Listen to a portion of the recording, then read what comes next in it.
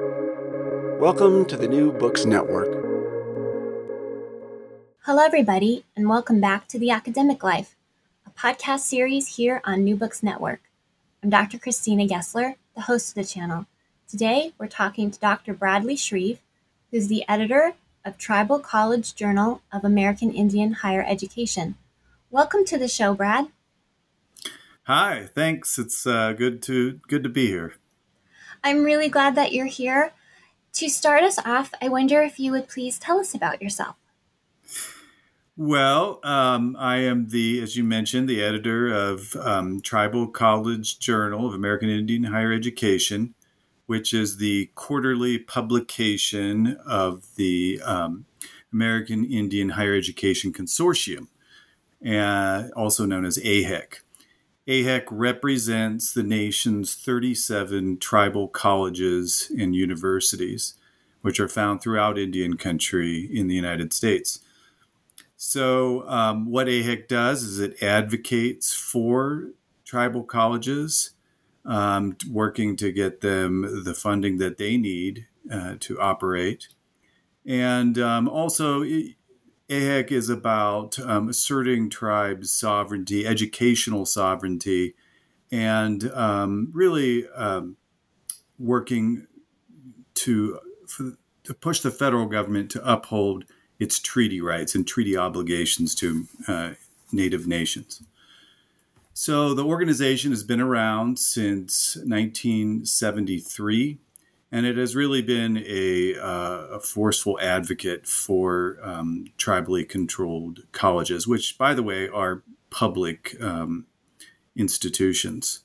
So I've been working with AHEC for about 7 or 8 years.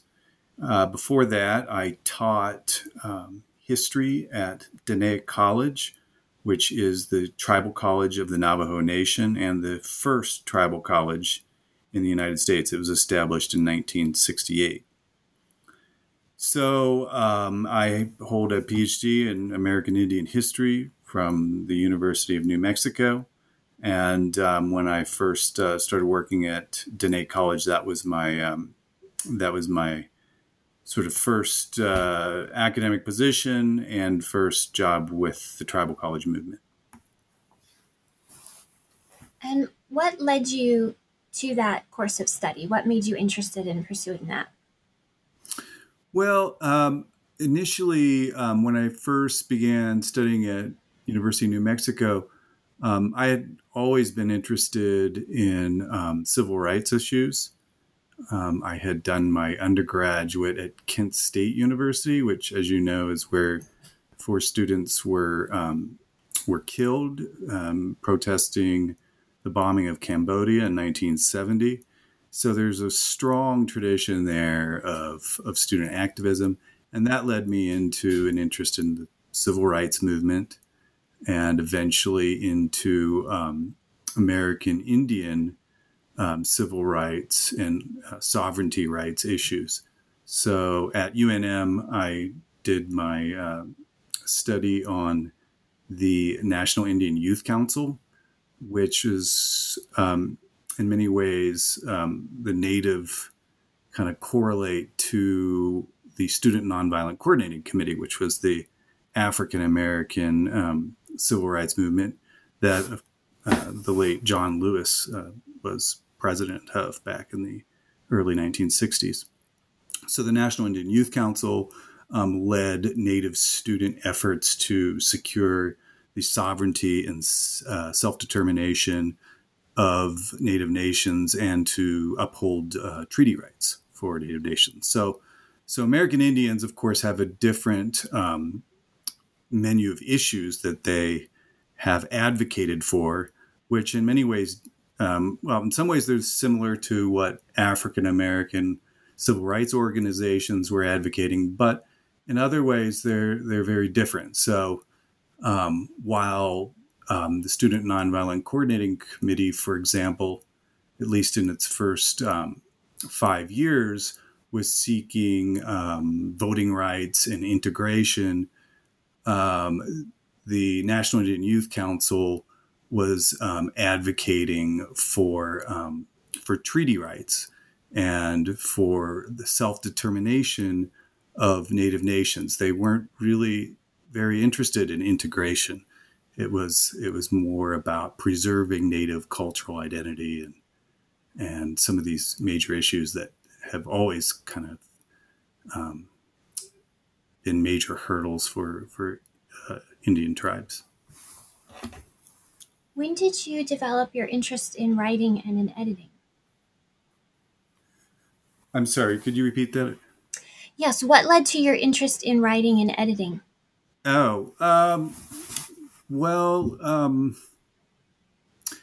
I guess as a graduate student, you naturally do a lot of that. And so from the beginning, I guess when I was in graduate school, I was very much pursuing this idea of research and writing. That was really my main interest, more so than teaching. So, I was focused on getting articles published in peer-reviewed journals and other publications. I started doing that when I was working on my master's degree, and really did that throughout my studies at the University of New Mexico and thereafter. And so how did you come to be the editor of this publication of the Tribal College Journal? Well, as I mentioned, I was teaching history at Dene College. I had just published my book on the National Indian Youth Council with the University of Oklahoma Press. And one of the things, that was going on at the time is I had a son. Well, I still have my son, but he's older now. But he was a young, he was like 3 or 4 years old. And so I wanted to spend more time with him. And this job offered me the opportunity to work from home rather than working at the college. And so I, applied for this job. It was, still within the tribal college movement. I was able to maintain connections with many of my colleagues at Dene College. And so it was just a great opportunity. And, it's really satisfying to work and meaningful for me to work for a national organization like AHEC, which has been such a great champion of American Indian education. And the structure of the journal is most of the pieces are written by guest writers? Most of the pieces are written by faculty at tribal colleges. We do have a student publication as well. So students at tribal colleges, we publish their creative writing as well as art pieces and films that they make. It's called TCJ Student. It's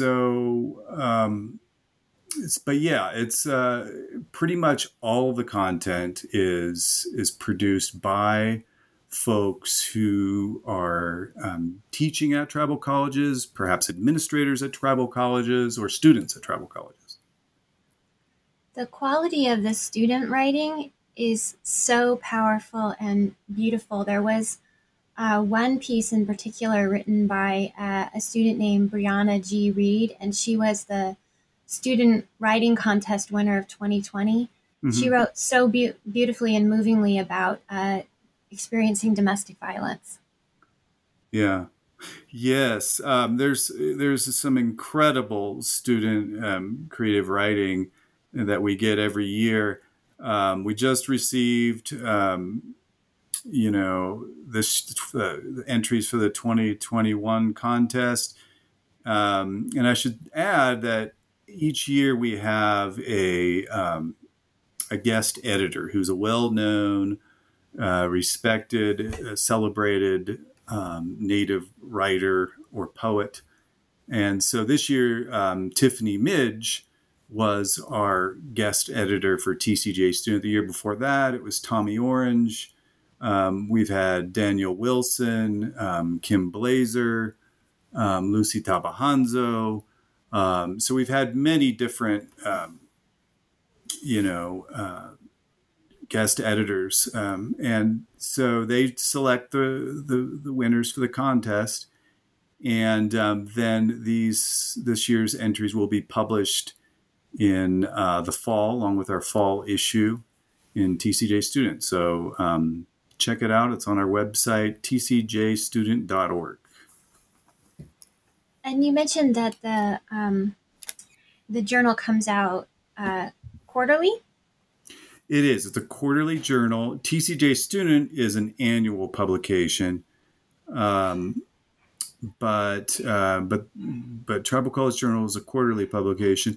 And then I should add, we also have a new initiative, Tribal College Press. So we have started moving into publishing books, and we just published our most recent title. It's called Meditation on Ceremonies of Beginnings, the Tribal College Poems. And so it was written by Tom Davis, who's a longtime tribal college educator and administrator. And he's also published several books of poetry. So he wrote these over the course of about 20 to 30 years. And, they were written on scraps of paper and napkins and things. And we were able to compile them all, or at least the vast majority of them. And so we just published that. And Meditation on Ceremonies of Beginnings is the name of the book. And you can find that at tribalcollegepress.org. One of the things I really enjoyed about the journal that you sent me was that you do these features on different professors. It was really wonderful to get to read so in depth about different professors. And one of the people profiled in the current issue, the spring 2021 issue, was Dr. Daniel Wildcat, who is this amazing champion for climate change education. Can you talk a little bit about these profiles that you do and that one in particular? Oh, yeah. So each issue, well, not every single issue, but we do have this department called Profile. And so sometimes we do publish a profile in every issue in a specific volume. But sometimes, there'll be an issue that doesn't have a profile just for, space limitations. But yeah, so we'll focus on, an educator, a leader, someone associated with the tribal college movement. Dr. Daniel Wildcat has been a longtime professor at Haskell Indian Nations University in Lawrence, Kansas. And he's also a well-known Native author. He wrote Power and Place with the late Vine Deloria Jr.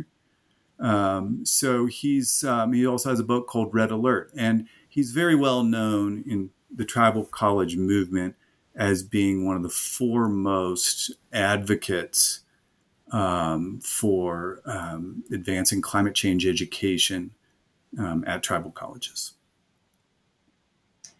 Another feature that you have in the journal regularly is you have book and movie reviews. And I was thinking what an amazing resource they are. Professors outside tribal colleges are trying to diversify their syllabi, their reading lists, and want suggestions for books that are culturally correct, so that we don't assign a book that further perpetuates the problem. And so it was striking to me what an amazing resource this will be for professors who are looking specifically for materials that fit that exactly. Yeah. So that has always been one of my major pet projects when I began serving as editor of Tribal College Journal was having a really robust media reviews section of the journal with reviews written by folks from tribal colleges, for the most part, who are experts in those specific fields. So take a look at our media reviews. We have, we usually do anywhere from 4 to 6 reviews for each issue. And of course, there's certain publishers in the U.S. that focus on American Indian studies, such as University of Nebraska Press, University of Oklahoma Press, University of New Mexico Press. So a lot of the titles are published by those presses. But take a look, and hopefully you can find some good ideas for for the courses that you teach. I also noticed that you do your own podcast, and you recently interviewed Verna Fowler, who's the founding president of the College of Menominee Nation. Did I pronounce that correctly? That's right, yeah. And I listened to that podcast, and it was so fascinating to hear her long and deep connection with the college, with the land, and her deep commitment to environmental concerns. Yeah. So, we started the Current Reflections. Initially, it just started off as an interview that we published as a transcript on our webpage. And then it evolved into podcasts, which I think is a much better format. Because one of the things, there are these great leaders in the tribal college movement, folks like Dr. Verna Fowler, Dr. Joe McDonald, who served as the first president at Salish Kootenai College in Montana. You have Jim Shanley, who served as the president at Fort Peck Community College, as well as Standing Rock Community College, before it was known as Sitting Bull College. Lionel Bordeaux, who's the president of Sinte Gleska University. So one of the things, our missions in doing Current Reflections, this podcast, is to capture that knowledge that these elders of the tribal college movement have, so that we can preserve it for future generations. And, it's also preserving their voice. So I think it's, I hope in 100 years from now, that tribal college students will listen to these podcasts of these elders and be able to extract their wisdom and knowledge for these future generations. I was struck by that at the end of the podcast. You asked her what she would want to say as a message to listeners in 100 or 150 or 200 years. And I was struck then by the commitment you had to preserving the oral tradition, that you were looking that far ahead and wanting her to speak not only to now and to her past and to her connection to her ancestors, but to speak forward so that her voice would go hundreds of years into the future. Yeah. So that's kind of our goal. And, I've maybe it's because of my training as a historian, but I've always taken this kind of broad view of things, a long-term view rather than looking at things just in the short term. And that kind of leads to your concern right now. The current issue is about climate concerns, about environmental concerns. And the piece that you wrote really was taking a very broad and long view at it. Would you tell listeners a bit about the piece that you wrote in the current issue? So the current issue is on sustainability and climate change. And we published several different articles from different TCU faculty. And as you mentioned, there was the piece from Dr. Daniel Wildcat, the profile on him. There is an article on Aani Nakota College and all of their various programs and initiatives that engage with sustainability and climate change.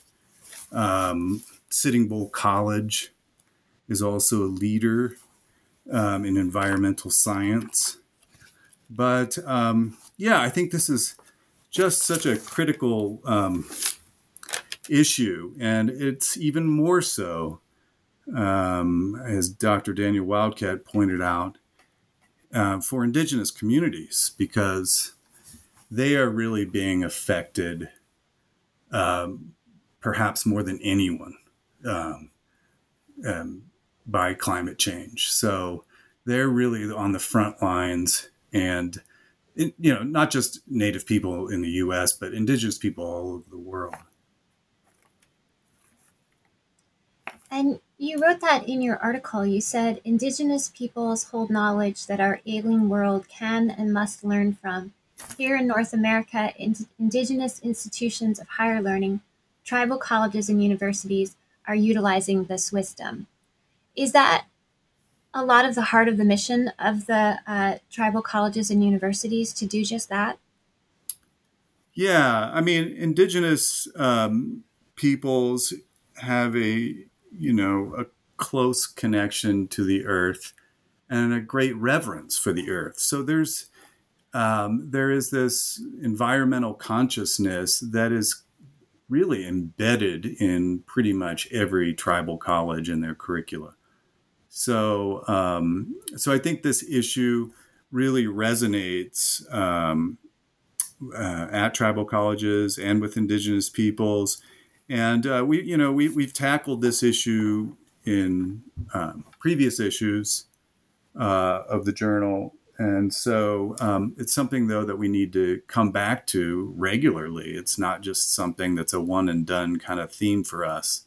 It's something that is constantly there, and constantly needs to be addressed. And frankly, people need to be reminded that this is, arguably the biggest issue facing all of us. You mentioned earlier on that the federal government needs to uphold its treaties and its promises to the tribal colleges. When I was researching earlier, I realized some of the tribal colleges are as small as 200 students. Some are larger, closer to 2,000 students, but overall they're quite small schools. Yeah. And small schools in general face greater funding hurdles, but tribal colleges collectively face tremendous ones. What are the biggest concerns for tribal colleges about resources and funding? Well, tribal colleges are funded primarily through the Tribal College University Act, which was initially passed in 1978. Now, it was updated in the 90s, and actually AHEC is advocating for another update now because things have changed over time. But tribal colleges have never been fully funded, so they're funded at a fraction. The federal funding that they do receive is a fraction of what other institutions receive, and that is accounting for the student count as well. So even though some of the tribal colleges don't have that many students, a couple hundred, they do tend to struggle much more so than other institutions of higher education when it comes to funding. The Tribal College University Assistance Act is essential to their basic operating needs, but each year AHEC advocates for new streams of funding for the tribal colleges because the need is just so great. And in fact, that is what AHEC is in the midst of doing right now with its legislative summit, meeting with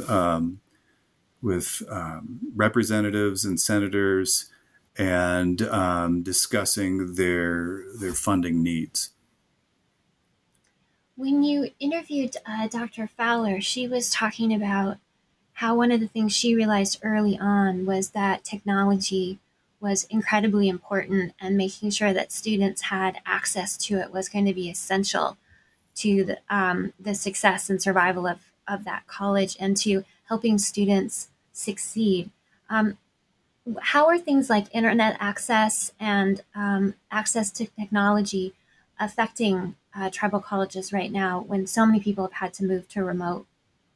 Yeah, it's been a major struggle. So when the pandemic first hit in about a year ago, tribal colleges had to transition, as all institutions of higher learning uh, had to do, to online platforms. And for tribal colleges, it was especially challenging because many of them did not offer online classes at all at that time. So it's been really a crash course for a lot of tribal college faculty. And keep in mind that some of those faculty at TCUs are elders. All tribal colleges have very strong cultural curriculum. And so some of the professors there are elders. They are fluent in their tribe's language, but they don't really have the expertise in teaching online in online platforms. So it was very, very challenging and has been, continues to be. So there's that. But then the other part of it, too, is that internet connectivity in many reservations is very sparse. So, Native nations, a lot of the reservations here in the US are in very rural areas where they just don't have internet connectivity. And the internet connectivity that they do have is pretty spotty and kind of expensive because of the lack of competition there. So that has really, made things even more challenging for tribal colleges and indigenous communities in general in the United States. You mentioned that your job has always been work from home. Um, Well, how? Go ahead. I work from home as editor of Tribal College Journal. We do have an office that's located in Durango, Colorado, where my colleague Marvin Tom works. So I go up there periodically. I haven't gone recently because of the pandemic, but and then I make regular trips to AHEX to Washington, D.C. We have our legislative summit this time of the year, our winter meeting, and then we have meetings at other locations around Indian country throughout the year. So, but yeah, the everyday work that I do, most of it's done here at home. Before that, when I was teaching at Dene College, I was working at the college, which is located in Saline, Arizona, up in the Four Corners on the Navajo Reservation. So, prior to the pandemic, in a typical year, how many of the tribal colleges would you typically get to visit? Well, here in New Mexico, we have 4 tribal colleges. So there's the Institute of American Indian Arts up in Santa Fe. You have Dene College, which the main campus is in Saline, Arizona, but they also have their secondary campus is in Shiprock, New Mexico. You have Navajo Technical University, whose main campus is in Crown Point, New Mexico. And then there's Southwestern Indian Polytechnic Institute, which is located here in Albuquerque. I go out and visit those TCUs on a regular basis with, funding permitting. I will make trips to other tribal colleges. I've visited all of the tribal colleges in Minnesota, for example. I've visited tribal colleges in South Dakota, in Montana. So I try to get out and visit all the tribal colleges, but again, there's 37 and they're really spread out all over the place. So it's hard to make regular visits to all of them. And when you visit and you make connections, what would a typical visit be like, and what would your hope be as far as the types of information that you gather and the connections that you leave with? Well, I'm interested in their programming, and we want to tell the world about the kinds of programs, the unique programs that they have, about their faculty, for example. So I try to meet as many people as I can to build those connections. Another great place where I do get to meet people from all over is that every year AHEC hosts the student conference at a different location. I think the last one when we met in person was in Billings, Montana.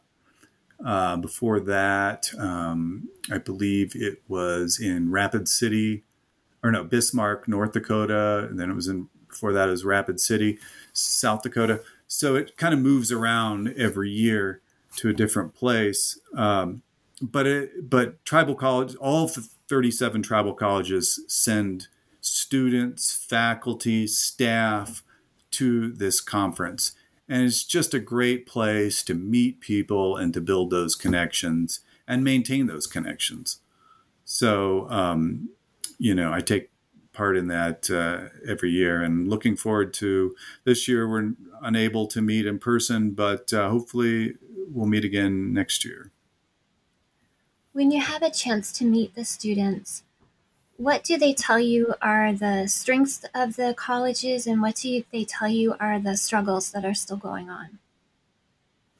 Well, the strength is that students who go to tribal colleges can remain in their home communities and attend classes there at home. I mean, many indigenous cultures, living and being with extended family is critical. I mean, it's absolutely essential to support your family and to be there for them. And so to leave one's home community and to travel, go to some university that's 500 miles away, in some cases, it's really daunting. And a lot of Native students who do make that transition sometimes struggle, and it's hard to stay in college because they want to go back and be with their families and their communities. And so tribal colleges are really a godsend in that regard, because it enables students to remain in their local communities and to learn in an environment that is familiar. Where there are people who, at least half the faculty are from their respective tribes. So, and share this, they have a shared culture. So that's really important for student success. And that's one of the reasons why tribal college students do succeed. And they succeed at tribal colleges at a greater rate than they do at mainstream institutions. Some of the challenges, like I mentioned earlier, are funding challenges. So tribal colleges just don't have perhaps the resources that they need to really, support top-notch programming and curricula. Of course, online platforms and technology, that's been a major issue that's come to the fore with this whole this pandemic. But that's definitely probably the greatest challenge, and continues to be. What do you hope listeners will take away from this today? Well, I hope people become a little bit more aware of tribal colleges and universities, aware of the needs and challenges that Native communities still face today. Some people just are completely oblivious. I mean, if you live in the West, if you live, especially in the Mountain West, you are familiar. I mean, there are Native nations all around. But, for folks, I know people in the East, family and friends who, really don't have a clue about Native peoples and about the challenges and what goes on in Indian country. So I guess that's what I hope that people take away, is to sort of raise awareness. And what gives you hope?